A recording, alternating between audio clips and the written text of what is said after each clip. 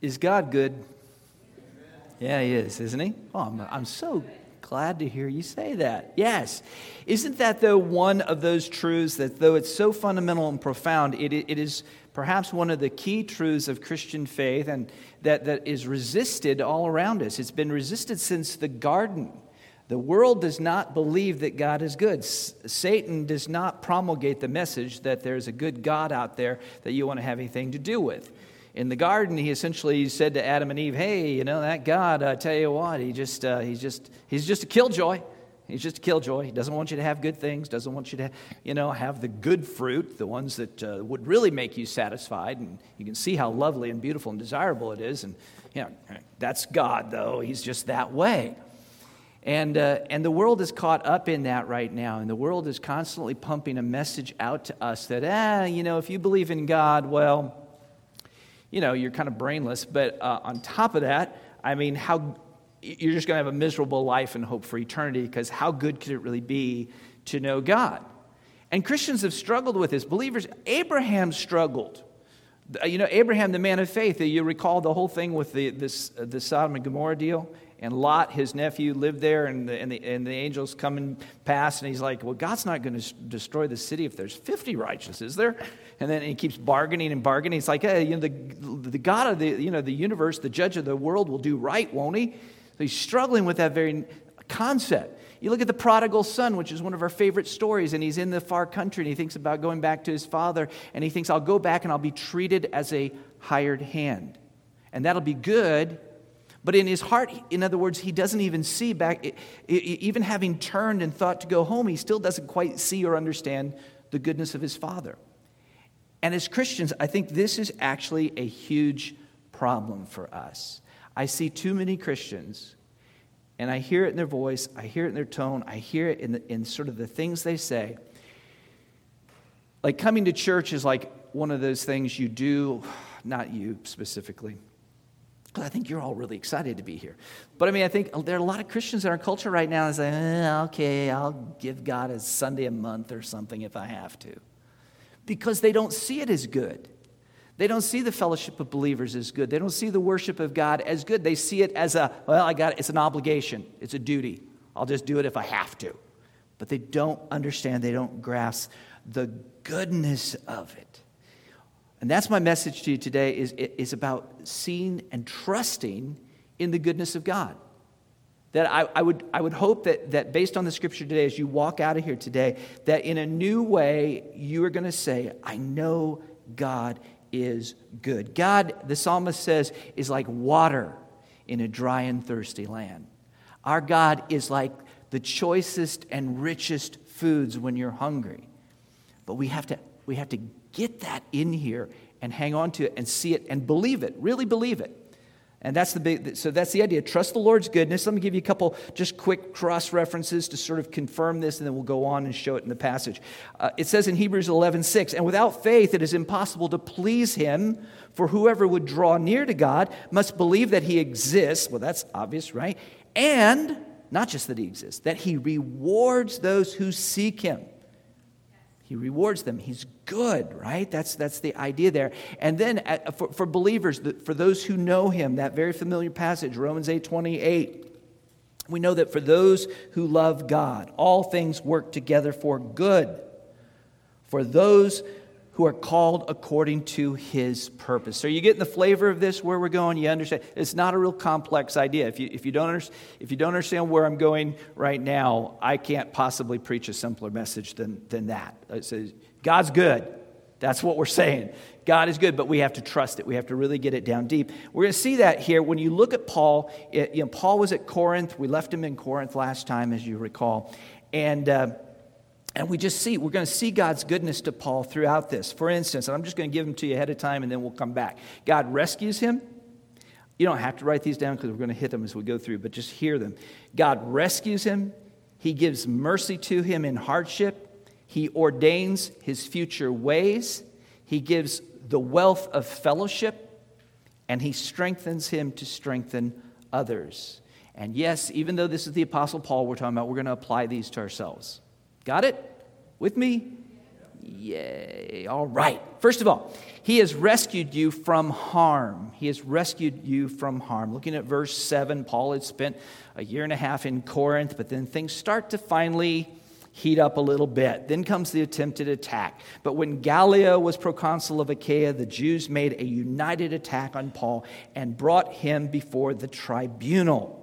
Interestingly enough, this is just a little bit of historical background, but we're starting to really get a timeline fixed on Paul's life at certain points.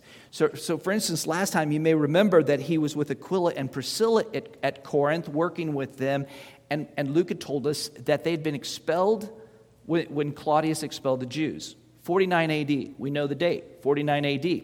Interestingly enough, Gallio, this guy in Achaia, he was only there in that role from 51 to 52 AD. So interesting, isn't it? I mean, you plug that in, the time's pretty clear here when Paul is working at that point. I think that's neat. You don't need it for the points of the sermon, but I just think that's kind of cool. In any event, the Jews bring Paul before the tribunal. Where was that? Well, in Corinth. You can go to Corinth today, by the way. It's a destination if you ever get a chance to go there. It's a ruined city, and they've excavated it, and you can literally go to the agora, the marketplace, and you can go, and there is you see these raised stones at one end of the agora, and that was where the tribunal was. They had the throne that sat there, so you could go see, not the throne part, but you could see where it was, that they brought Paul to the end of the agora, and there is Gallio sitting there. And it says that they went and they tried to cause him harm. It says, this man is persuading people to worship God contrary to the law. So for the Jews, these particular Jews anyway, they could not accommodate the idea that the Son of David had come. Even though they'd been waiting for him for years, they could not accommodate the idea that this Jesus who had been crucified could possibly be. And so what they're saying is you can't worship Jesus and be a good Jew. He's doing things contrary to the law. Now, which is a funny thing to bring to a Roman, if you really stop and think about it. I don't think the Corinthian synagogue was that sharp, because they should have seen that coming. I mean, wrong day, wrong judge. It could have gone a different way. If Gallio had been of a mind to, accommodate the Jews, maybe something different would have happened. But no, he doesn't care one whit. In fact, he was kind of an anti-Semite from what we know historically. And I don't know, when Jesus said that he had many people in the city, I don't know but what Gallio was a tool, a blunt instrument to be sure, but one of those things that was a resource. Like Gallio was not going to let anything happen to Paul because of something that the Jewish people brought against him. It just was not going to happen. Paul tries to speak. It says, but when Paul was about to open his mouth, Gallio said to the Jews, if it were a matter of wrongdoing or vicious crime, so already he's decided it's not any of those things. If it were a matter of wrongdoing or vicious crimes, O Jews, I would have reason to accept your complaint. But since it is a matter of questions about words and names and your own law, see to it yourself. I refuse to be a judge of these things. And he drove them from the tribunal. And that was, as far as the persecution that was attempted against Paul at Corinth that never took off, it dies right there. And I said, I don't think the Jews at Corinth were the sharpest of the Jewish, when you track all these different places Paul went. Because what they do is, I'll just read it to you. Acts 18:17. And they all seized Sosthenes, the ruler of the synagogue, and beat him in front of the tribunal. But Gallio paid no attention to any of that. Does that seem a little stupid on your, you got to break that out there and say, what is going on there? First of all, the question is, who's the they? Well, it has to be the Jewish people in this case, the Jews that are upset that brought Paul there, because otherwise, why would it say, but Gallio paid no attention to any of this? So they're still trying to influence him. Who's Sosthenes? Is he a Christian? Well, Luke never tells us that, and Luke generally does tell us when prominent people like rulers of synagogues have come to faith. So this is a little bit like that scene in Blazing Saddles, and I apologize for having ever seen that movie, but do you remember when the sheriff holds a gun to his own head to get the crowd to back off? don't move or I'm going to shoot myself, kind of a, I don't think that was the exact line, but, it's back off or I'll kill him, and they back off. And then you laugh because why would they back off when they're wanting to kill him anyway for him to... It's that kind of thing, isn't it? They're beating their own guy.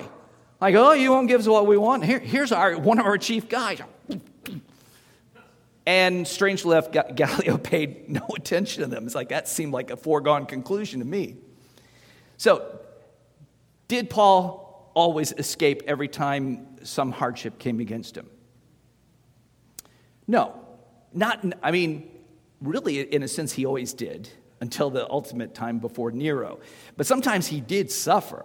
He suffered through, one time, recall that he was actually stoned pretty much to death. They thought they'd killed him, and then they drag him outside of town and dump his body, and he comes back, comes to, and so on and so forth. There were a lot of times he escaped, but with difficulty. But God had a way of rescuing Paul time and time again.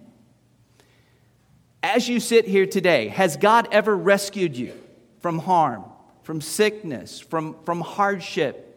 Has he ever pulled you out of a difficult place? Amen? He has. Now, does that mean that God will never let you go through a hardship or a trial or suffering? No, it doesn't mean that. But this is what we know as believers, that God is good. God is one that we trust. He is working all things for your good. He knows how to rescue the godly, the Bible says. And it doesn't mean that in every trial that godly people will go through unscathed and not suffering, but it means he knows how to rescue you ultimately and present you blameless, faultless before the throne of Christ in that day. So God is for you. God is good. Secondly, he's given mercies even in hardship, which we need to hear. We need to hear that part of it because, there are times when it's hard. After this, Paul stayed many days longer and then took leave of the brothers and set sail for Syria, and with him Priscilla and Aquila at Cenchrea. He had to cut his hair, for he was under a vow. So the Jews certainly were trying to make things unwelcome for Paul, and he does, I think, kind of get the message. I think He's had a year and a half there. I think many good things have happened. I think he feels the ill winds blowing, and between him and the brothers, they reached this decision that he does need to move on. But in that time, the gospel has done incredible things. Jesus told Paul, you can minister here. I have many people in this city. We get the impression from all the various things that are being said here of the brothers that there was a good harvest there in that place. How many times in the midst of your struggle has God shown you mercy? Where you were going through, and you knew it was a trial. And you were trying to count it all joy. How many succeed 100% of the time at counting it all joy every time you fall into a trial? No, not so much. Okay, me either. But how many times have you been suffering and you start to get cranky and all the psalms you're choosing are lament psalms, and you're kind of about ready to shake your fist at God? Hey, I didn't sign up for this. And then something just comes along, and it's just a mercy to you. And Paul experienced that. We experienced that. My wife and I, when we left our church up in Minnesota 15 years ago, there were some things, and I don't want to go into it, like we left under our own power by our own volition, but there were some things that were happening in the church that we just could not affirm.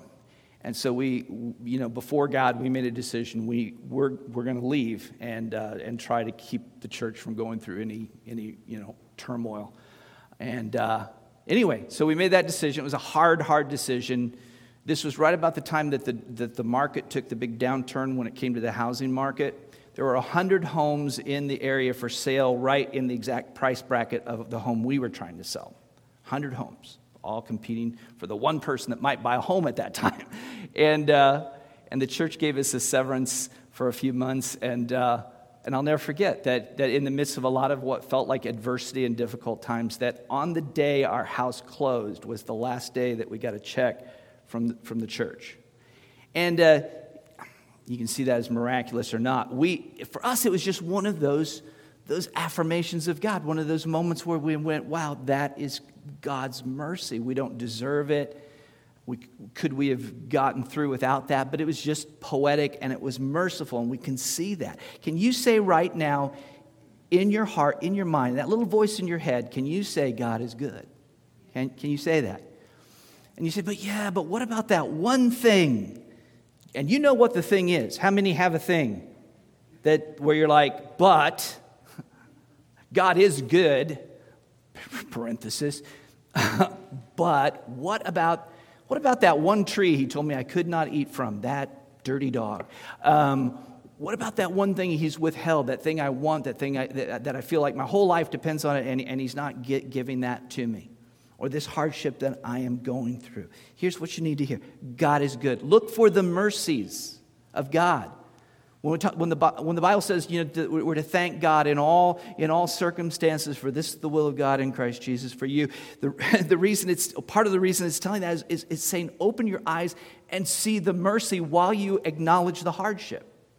The two don't have to be contradictory per se. You understand, yeah, it's hard, but God is still merciful. God is always good.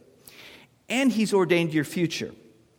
From here, Luke is going to cover some geography with us. It's very compact. I'm not going to go into great detail there, but Paul leaves to go back to Syria. You're like, what's in Syria? Well, Antioch, remember? I told you there were like 17 cities called Antioch at this time. It makes it confusing, but recall that was the church that sent Paul. It was Syrian Antioch. So he's going on his way back to Syria. And he passes through Ephesus. And they came to Ephesus, and he left them there, but he himself went into the synagogue and reasoned with the Jews. No surprise. When they asked him to stay for a longer period, he declined, but on taking leave of them, he said, I will return to you if God wills. And he set sail from Ephesus. Okay, so he's gone. This looks like familiar territory. We've seen it many times. Paul goes to the synagogue. A lot of times, didn't go so well, right? Yeah, didn't always go great at the synagogue. But here at Ephesus, which he's just planning on passing through, they're listening. They're open. They're saying, hey, we want to hear more about this Jesus stuff. We want to hear more of this gospel stuff. And yet Paul doesn't stay. Why? Why doesn't he stay for such a promising ministry? Well, the short answer is he had other things he wanted to do. He had plans. So reconstructing it, many Bible commentators believe that Paul was actually trying to get sail across to get there before winter, before that set in, that he wanted to get to the Passover in Jerusalem, and that it just did not fit his timetable at that point. And yet look at what Paul says. Now, Paul is not a man guilty of cliches. We're guilty of cliches. We are apt to say platitudes. Paul's not that kind of person. Like if somebody comes to my house and they say, hey, you really look like you need some new windows on that house. I say, you're right, and if God wills, in a few years I'll probably have those. So thanks, I'll take your card. That's not much of a promise, is it? I don't think that guy leaves going, oh, I've got a sale. I think he goes, yeah, that guy was putting me off. But Paul's not like that. He says, I will return to you if God wills. I think that is Paul simply acknowledging, yes, I want to come back here, but I do have plans, and I feel that is the thing to do right now, and I am going to trust a sovereign God to move me where he wants me when he wants me there. He has my future. He has ordered and ordained my future. And we know he loved the Ephesians. We know he ends up going there. We know that he leaves Timothy there. It's not for a lack of interest or desire. So, young person, any young people here today? If you're a young person and you're like I was when I was young, I remember just being so anxiously nervous and wanting to get out there and get planted and do something for the Lord. And that feeling like, maybe this college experience I'm having isn't really preparing me, and maybe I'm just wasting time, and I need to go. And I just kind of like fretted over the idea, well, maybe God wouldn't get me where he needed me when he wanted me there. Maybe you're an older person and you're moving in toward retirement, or there's some other life stage decision. You're like, maybe this is right, maybe this is wrong. I don't know. And you're torn up about it, and you're like, you got to remember God's good. If you're a Christian, you know him. You're in Christ. You know that he will order your steps. We don't want to get all caught up anxious that somehow we're going to miss the boat. I mean, I think there are Christians out there, and I think I've been in that place myself where, in fact, I think I'm still tempted to get in that place, where we look at all of the things that maybe I'll do this, maybe I should do that, and we get worried that God is up there just taking us through a maze like a rat. Years ago, my oldest daughter took her driving test, the first of two, as it turned out. And the guy was a jerk. That's the nicest word I can find for this man. He was just a mean guy. And he said, okay, parallel park for me. She parallel parked between the two cones. And then he looked at her and he goes, do you think that's good enough? Well, what are you going to do? You're a 15, 16-year-old girl. She pulled back out, tried it again, hit a cone, failed. Then we've come to find out, because I talked to the guy. He's like, yeah, if she just left it there, she would have passed the test. Do we think that God is up there going, you going to stay in Ephesus? Are you going to Syria? Which one do you think I'm going to approve of? Do you think I'll be okay if you leave?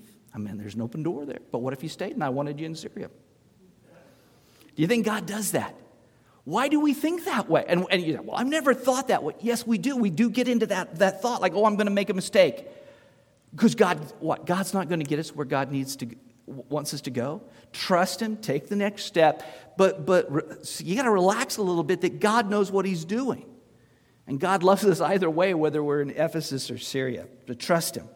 He's also given you the wealth in the fellowship of believers. I like this part. I always like these parts. There was a time when the disciples worried that God might not be good. Do you remember that time when the rich young ruler popped up? And Jesus said, follow me. And he goes, I can't do that right now. Because he was very wealthy. And Jesus said, it's easier for a camel to go through the eye of a needle than for a rich man to enter into heaven. And Peter goes, whoa, what? Wait, what? And he says, and Peter said, see, we have left our homes and followed you. And he said to them, truly I say to you, there is no one who has left house or wife or brother or parents or children for the sake of the kingdom of God who will not receive many more times in this life and in the age to come eternal life. Now, this is not a proof text for health and wealth preaching. That's not what it's saying. It's talking primarily, it seems, about the wealth that we have in the fellowship of believers. So if you leave family, your family disowns you, you've got a family at church. If you have to make costly decisions, you have your family at church to fall back on. Get back to Paul here. He leaves Ephesus. He heads towards Syria. It says, when he had landed at Caesarea, he went up and greeted the church and then went down to Antioch. Antioch, Syrian Antioch. You remember them. That's the church that had sent him. Can you imagine what a welcome that must have been? If you had Paul, if Paul was our missionary and we sent him out from grace and we haven't, no internet, none of those things, maybe a letter somewhere, who knows, but for the most part, man, I just praying for him. And then he comes back in and he has all these incredible stories of what God has done and people that have been won to Christ and being thrown in a Philippian jail and all of these things, and what a rejoicing that must have been. Paul had made an investment of his life into them. They had made an investment into Paul. And I think that when he came back, that I don't think he had to worry about where he was going to eat that day. And I don't think he had to worry about where he was going to sleep, or if he had a car to drive while he was on furlough, or any of those facts of life kinds of things, because he had the fellowship of believers. They were his 401k. Luke doesn't give us a lot of data there, but when you put it together with everything we've learned about Paul and the church there, you just know that it was a restorative time for Paul. God is good, and the greatest investment in your life, apart from salvation itself, that union with Christ, the knowledge of God, all of those things, that spiritual good that you have, apart from that, the next best thing that you have in all of life is meant to be the fellowship of believers. Do you know that? This thing that people can barely get themselves up for on Sunday morning, this thing that people do sometimes with a total sense of drudgery, this thing that Christ said, I'm going to build upon this thing called the church, this kingdom, and the gates of hell won't prevail against it. That is your great treasure, my friend. That is the treasure that Christ has given you. There is wealth there. There is wealth. You think about some of the celebrities out there, like I've heard Mike Tyson actually talk about this. Mike Tyson did not handle his money very well. I know it's shocking, but anyway, you get hit in the head a few times. Maybe you don't. But like when he first got wealthy, he had people that were just glomming onto him and following him everywhere, so-called friends, and he'd be like, "Do you need a BMW? You look like you need a BMW," and he'd just buy him a BMW, and he was just throwing money away. And those friends were really good friends until he ran out of money, and most of them were gone. That's the way of the world. But when you are in a biblical church, when you are in the body of Christ and you know them and they love you and they support you and you love and support them and you're connected in that way, they will love you whether things are good or bad in your life, whether you are rich or whether you are poor. They will be there. That is evidence of the goodness of God to you. If you like, well, I don't know when God's good to me. Boy, if you say that when you're sitting at the 5-2 meal being fed by fellow Christians, then something's wrong with some of what you're looking at. If you're sitting here today and you've worshiped the Lord together and you've had people welcome you and love you, that is part of the evidence of God's goodness. Finally, God is so good, He strengthens you to strengthen others.